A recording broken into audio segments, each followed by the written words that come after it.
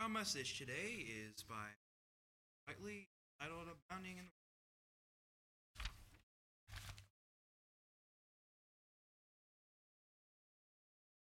Good afternoon. Wonderful to see everyone here.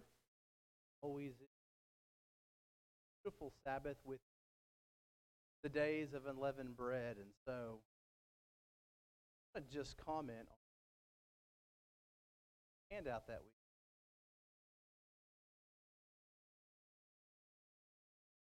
do this typically. Know that during the days of unleavened bread, there's a connection, right, to another festival. Festival day that we know. It has a relevancy today because when we look at how we're supposed to count, there's this wonderful ceremony that takes place within the days of unleavened bread called wave sheaf, first fruit. And we know that it says the first fruit should be brought by the accepted on his behalf. We know that first fruit. Paul tells us in 1 Corinthians, a kind of first others follow out. Believe on him. So I just wanted to mention that because it says it's to be done on the morrow after the Sabbath in reference to tomorrow. And this year is kind of unique. As you saw, the message is titled Abounding in the Work of the Lord. And the inspiration of this message today comes from 1 Corinthians chapter 15, very last verse. But I'm not going to start there today, actually, because of the context in which we are in today. That is the Sabbath within the Feast of Unleavened Bread. And in light of Passover falling exactly how it did, it would have been thousands of years ago on this very day that Jesus Christ finished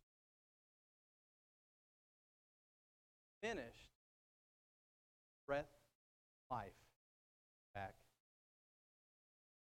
Happened on this days, nights, Saturday.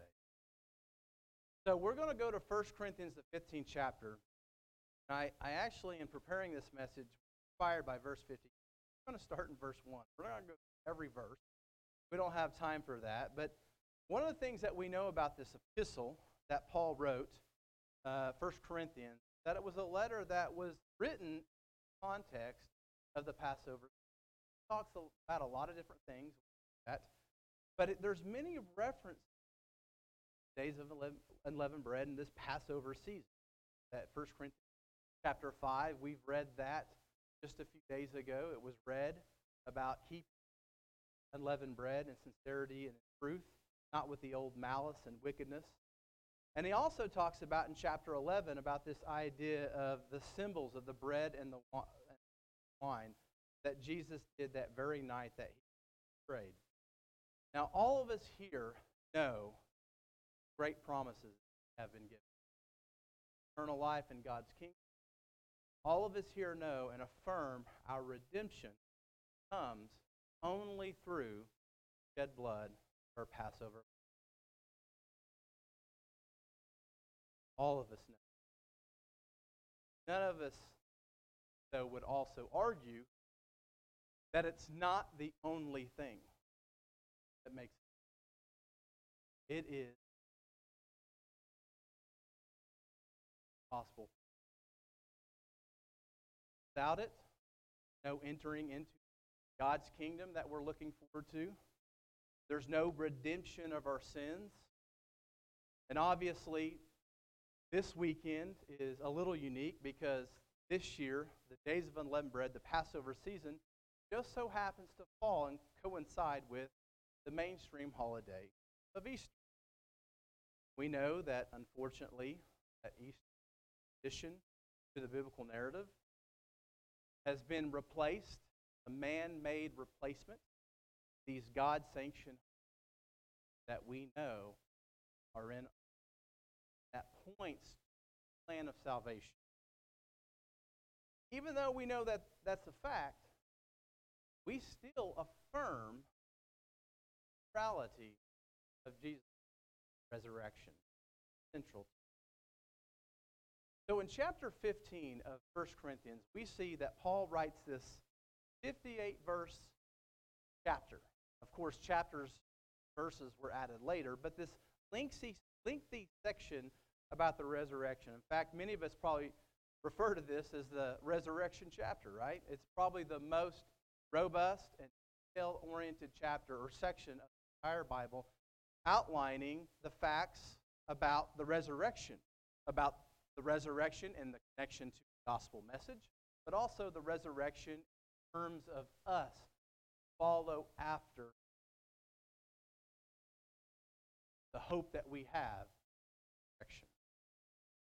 But see, Paul seems to write this because going on within this Corinthian.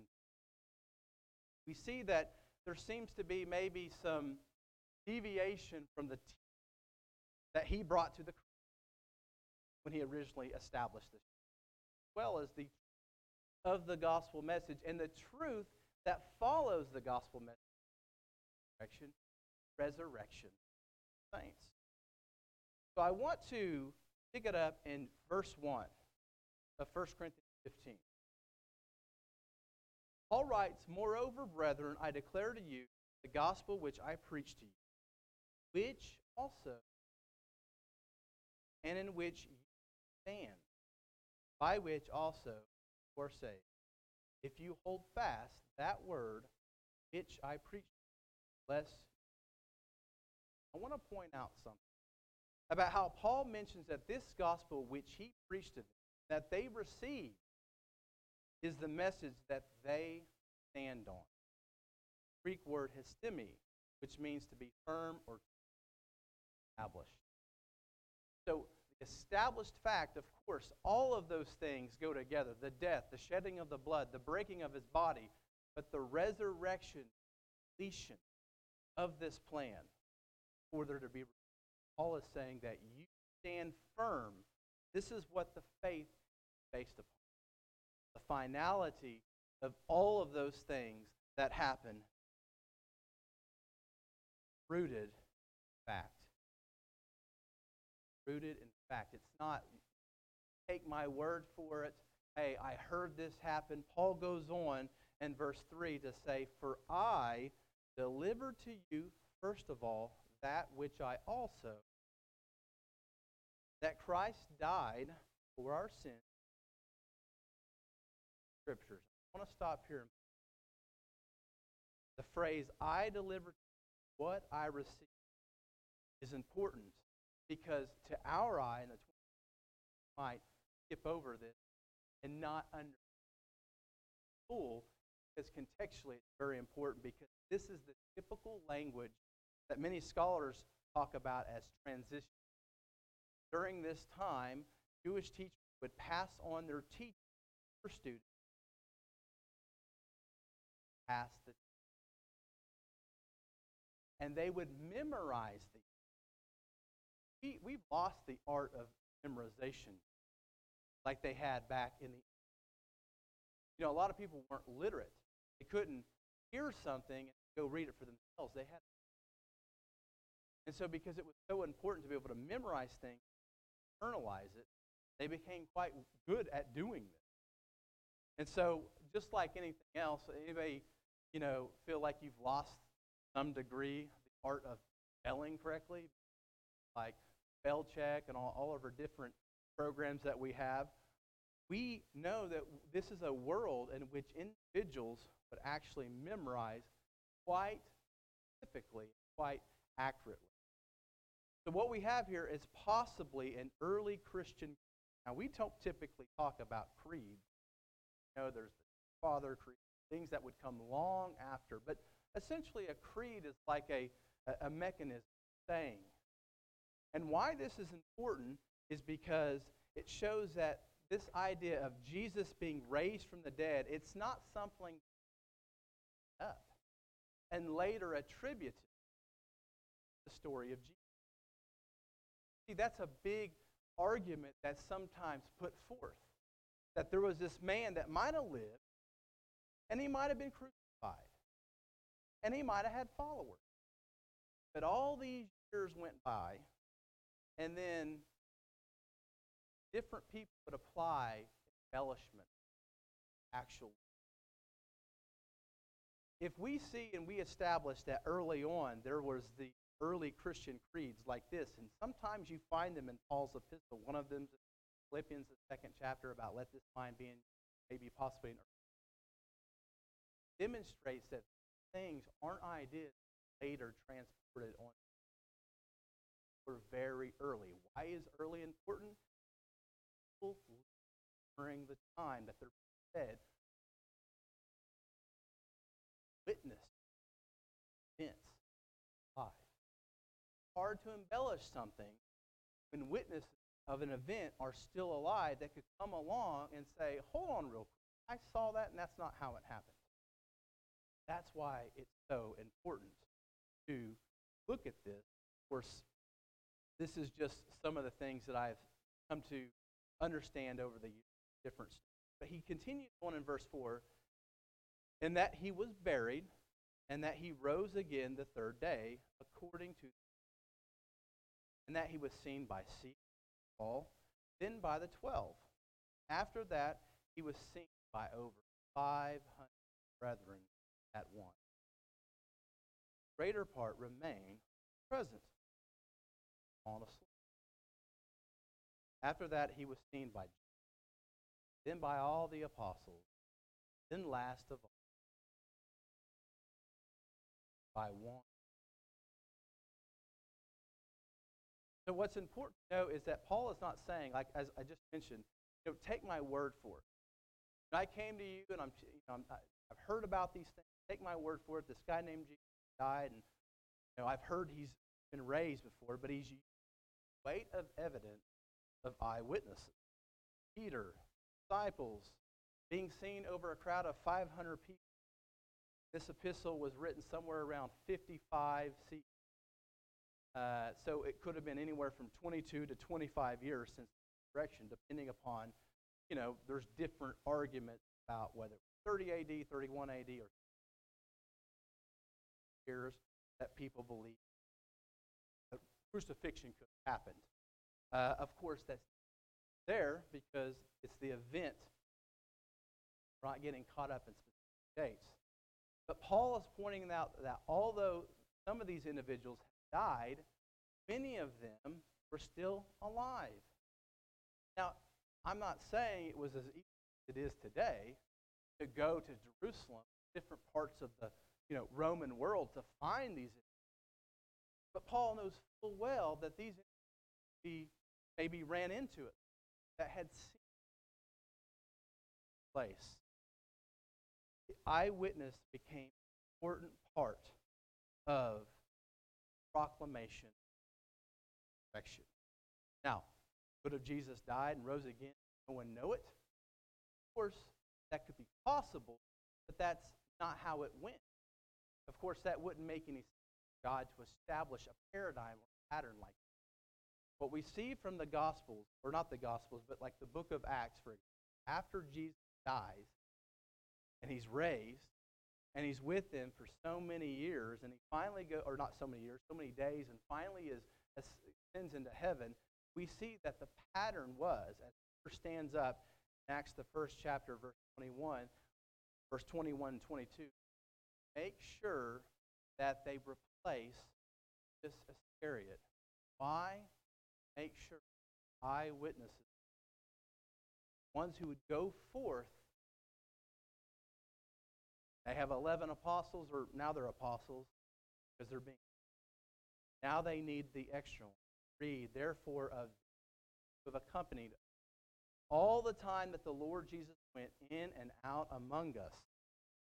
Not just seeing the resurrection alone, but activity, works, miracles, his teaching. Verse 22, beginning from the baptism of John to that day when he was taken up from us. One of these must become a witness of.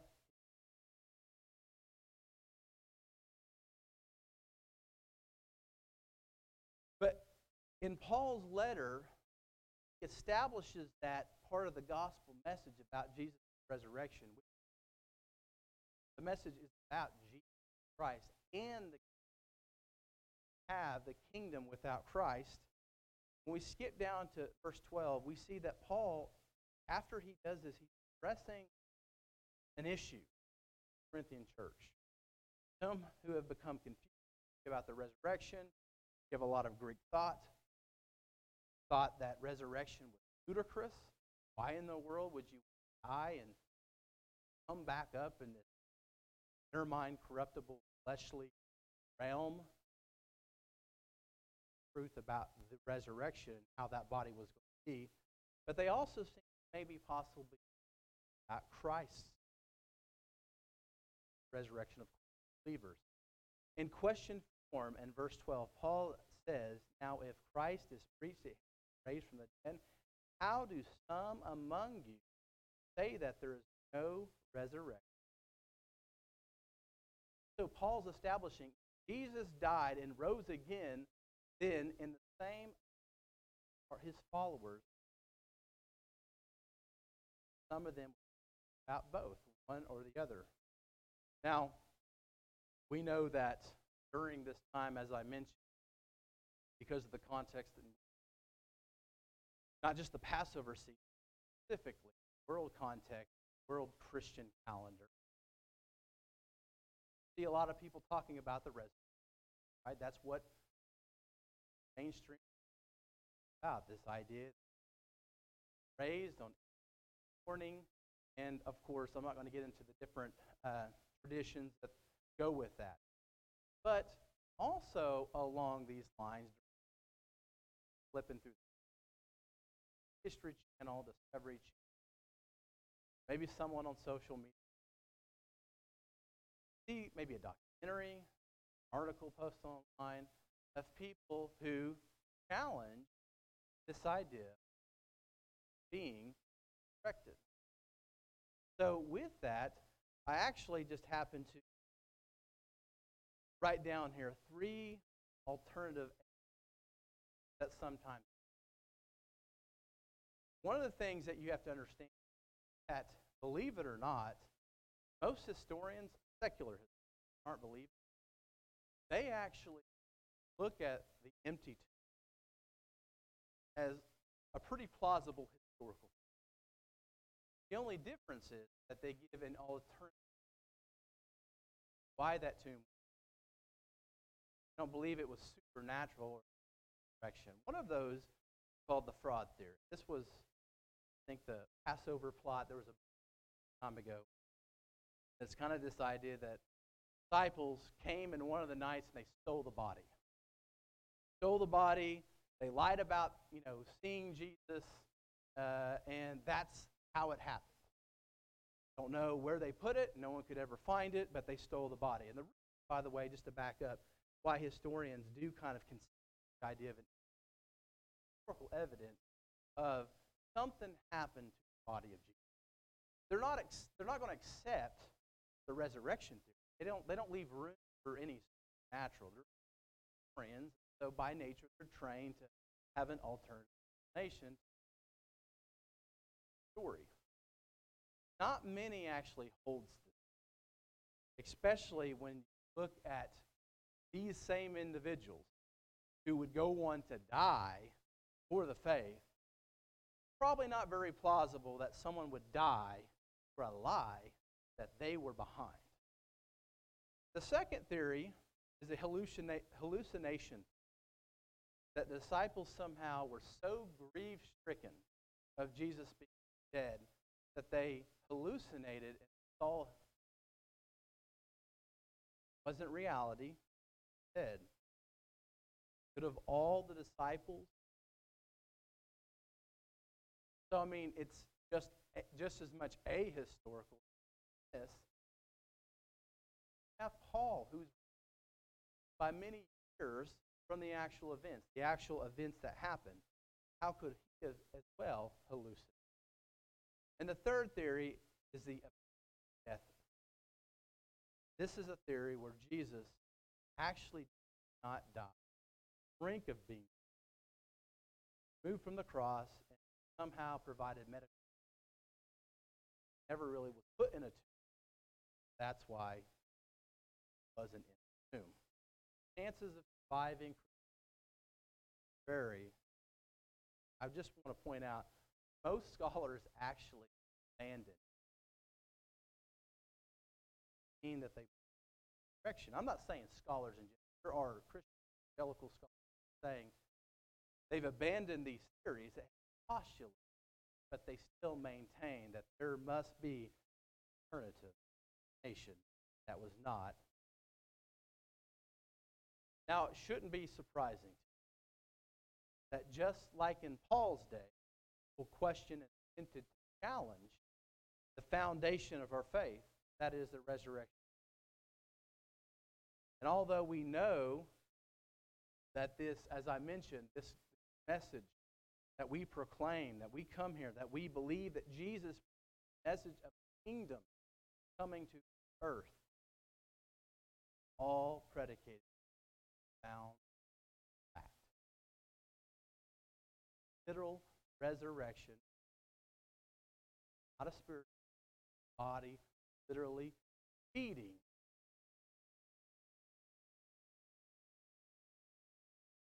With that, I'd like to transition last part of 1 Corinthians. Pick it up in verse 50. Because resurrection of rich in theology for us and our salvation.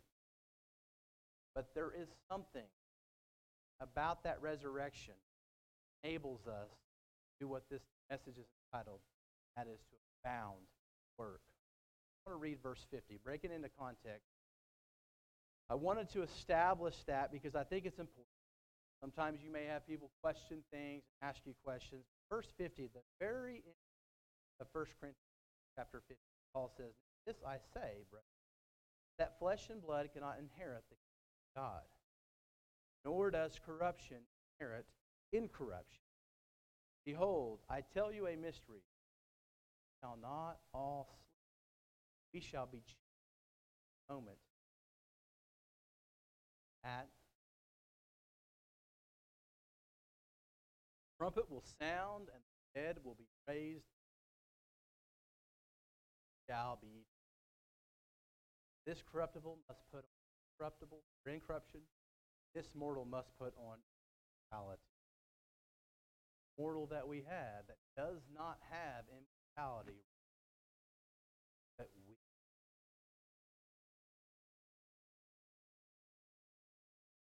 Verse 54, so when this corruptible has put on incorruption, mortal immortality, then shall be brought to pass, saying, written, death is swallowed up. O death, where is your sting?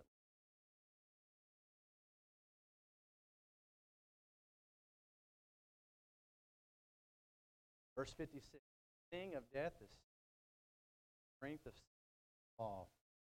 Thanks be to God, gives us victory. Word.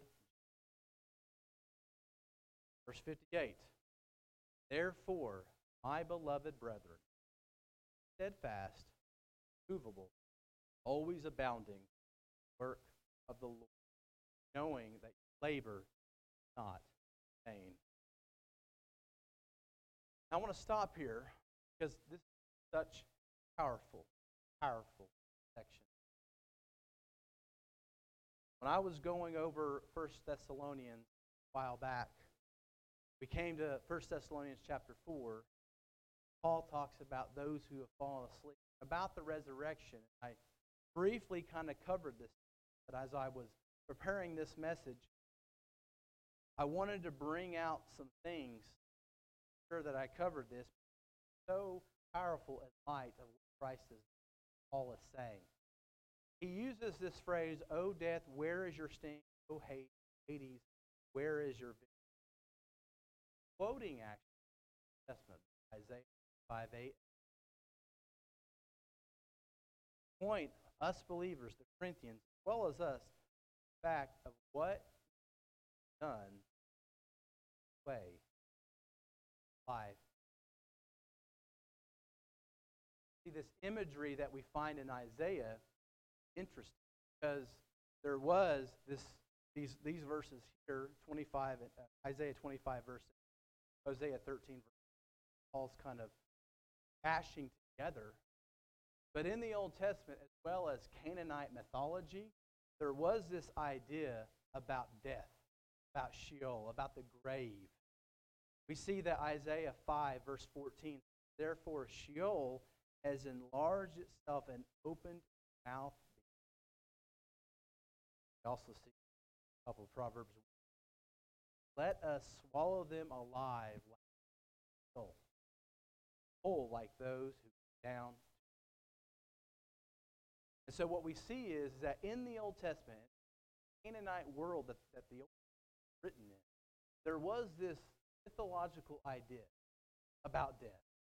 And death was talked about like as that was like this ultimate predator preying on all living.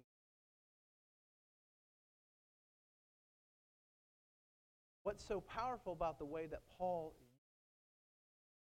that he's kind of flipping upside down this idea.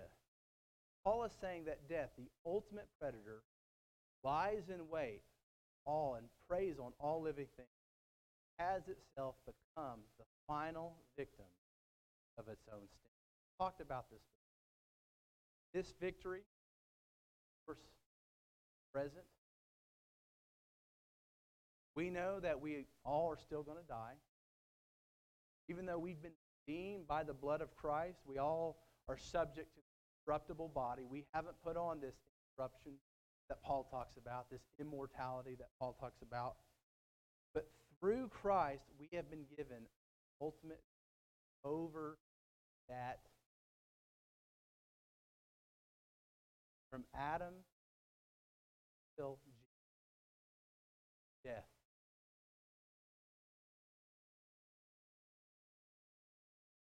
Till Jesus way.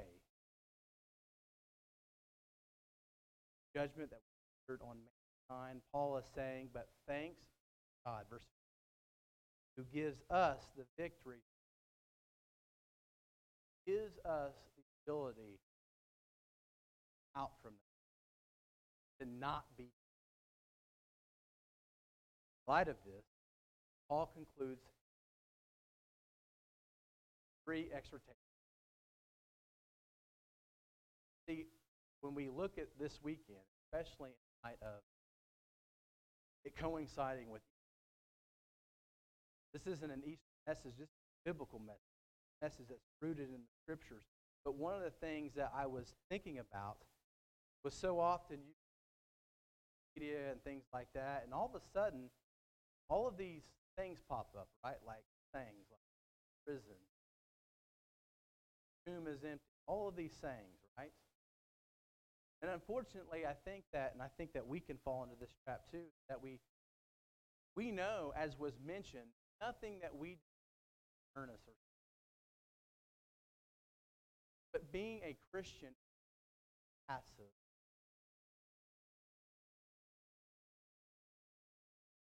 He is risen. Yes, of course. What does that mean for us? It means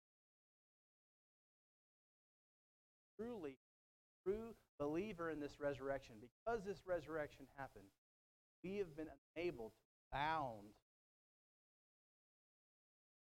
Paul says 3 things: steadfast, movable.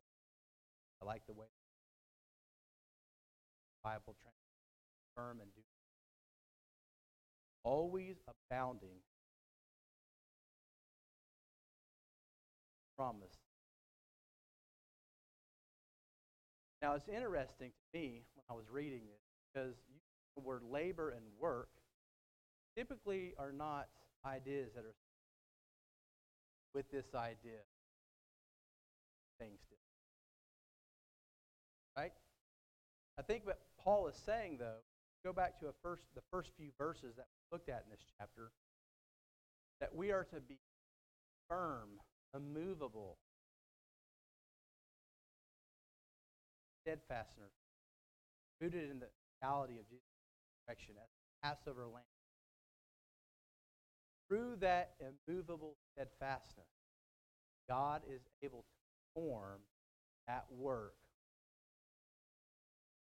It is God working. He wants us to stand firm and be immovable, of course, but that is movable in the fact that Jesus died and rose. Become the first fruit. Those who will follow, that's us. Through that, able to work.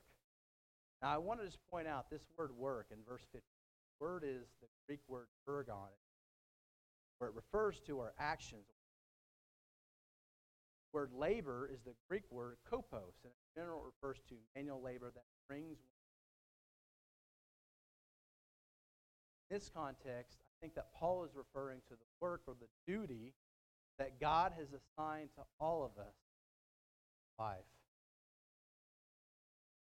Proclaim the kingdom, not just with our mouths, but with our words, of course, action, attitude, our mindset, that this kopos, labor, this duty have not me. It will produce. We are abounding in the work of the Lord, God will produce.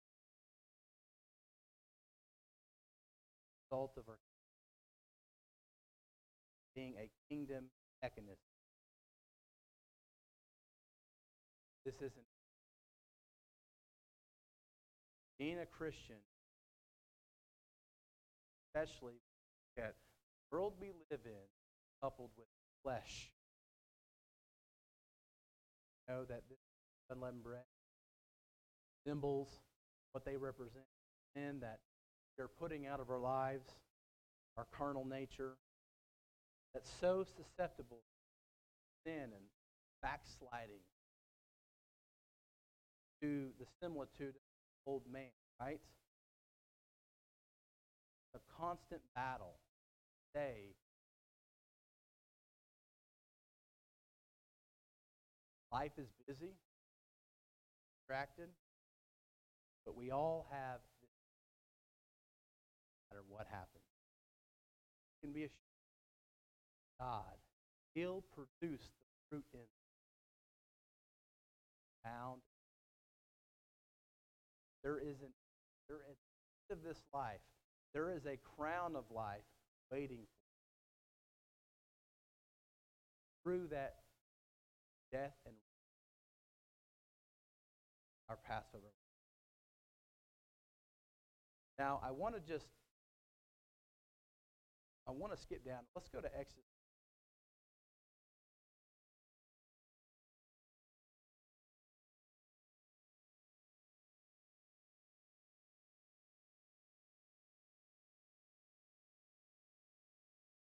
As I was preparing this message, I wanted to bring this out because I think so often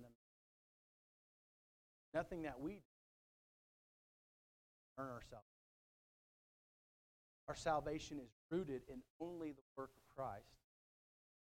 But so often, stuff, right? Somehow bring in a theology that earning your. When I was preparing this message, beforehand I was thinking of the text in chapter. I've read it so many times. The context is the Israelites, they're leaving Egypt, right? And at first the Egyptians were like, let them leave, push them out. But then they were like, well, hold on real quick. Lose all that labor. Let's go after them. The Israelites are in the wilderness, and they look back and they see. And this is what Moses says. The Well, they're crying, they're scared, they're thinking, you brought us out to the wilderness to be slaughtered. But verse 13 says, and Moses said to the people, do not be afraid, stand still and see salvation, which he will accomplish today.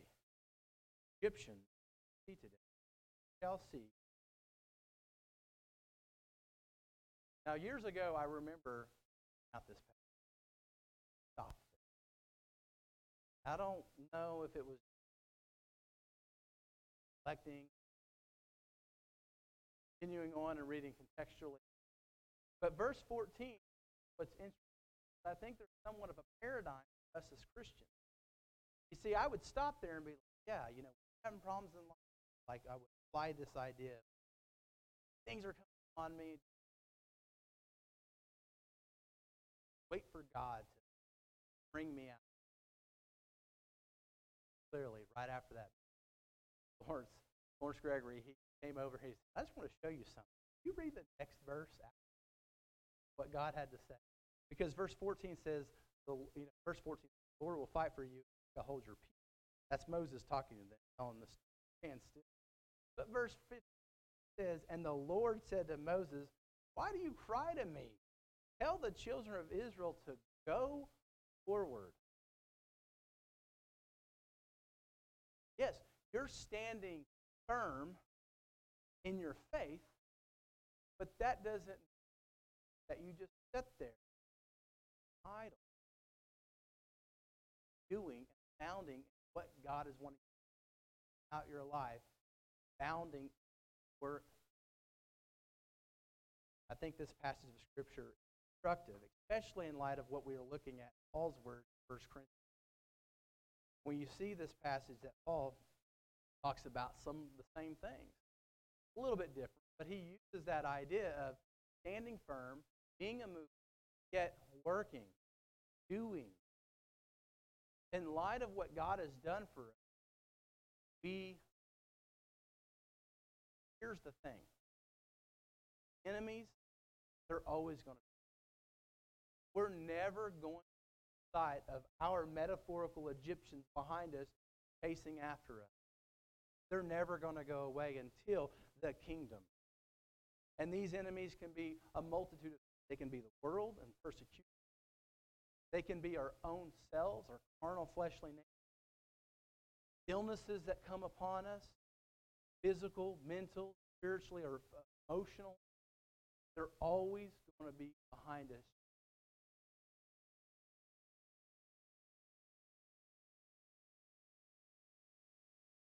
Wants us to continue abounding, to bearing Christ, to remaining in the vine. Close with John chapter 15. John chapter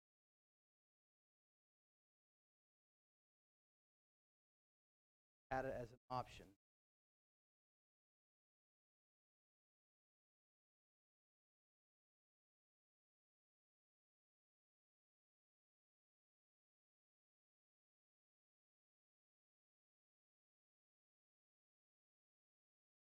We read this the other night during our Passover customarily.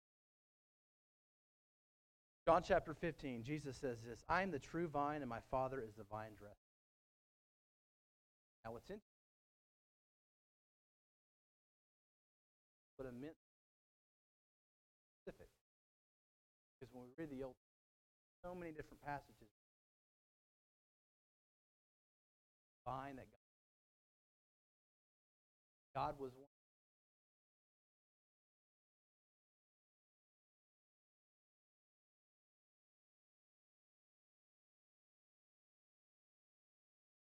Jesus is telling us right now, comes the ultimate truth. Does produce God always vine that He says, I am the vine and my Father is the vine dresser. Every branch in me does not bear fruit, takes away every branch that bear. So when we talk about abounding means continuous.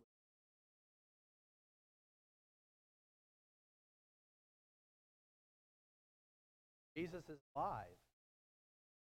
Jesus rose.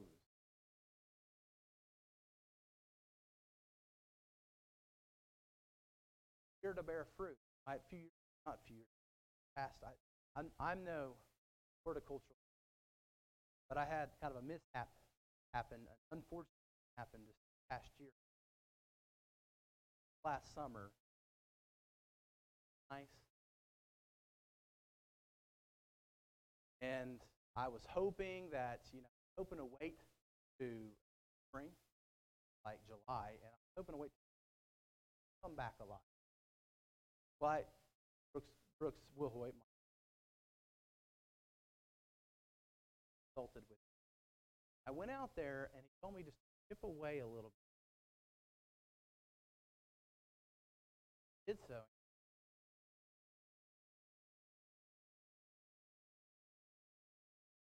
Had lost the sustenance. And it reminds me of the passage, only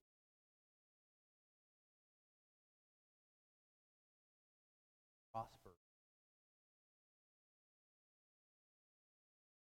So Jesus says, verse 3, you are already clean. Abide in me, I in you. Branch cannot bear fruit itself unless it abides in the vine. Neither can you abide. I am the vine, you are the branches. He who abides in me, I in him, bears much. Without me, nothing. If anyone does not abide in me, cast out as a gather them and throw them in the fire.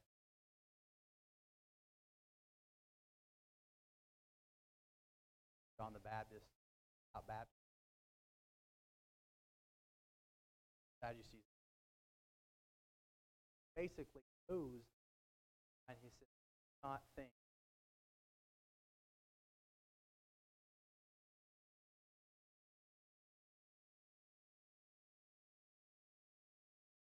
Acts.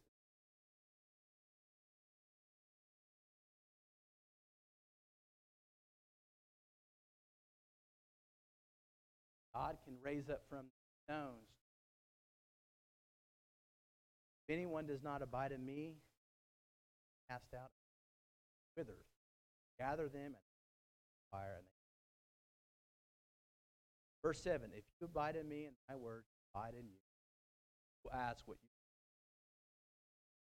By this my Father is glorified. Bear much.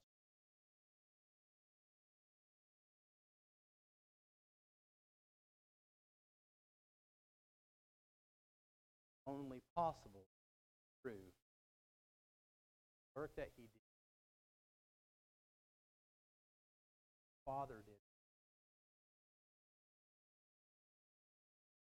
Conclusion, for in Christ, life triumphs.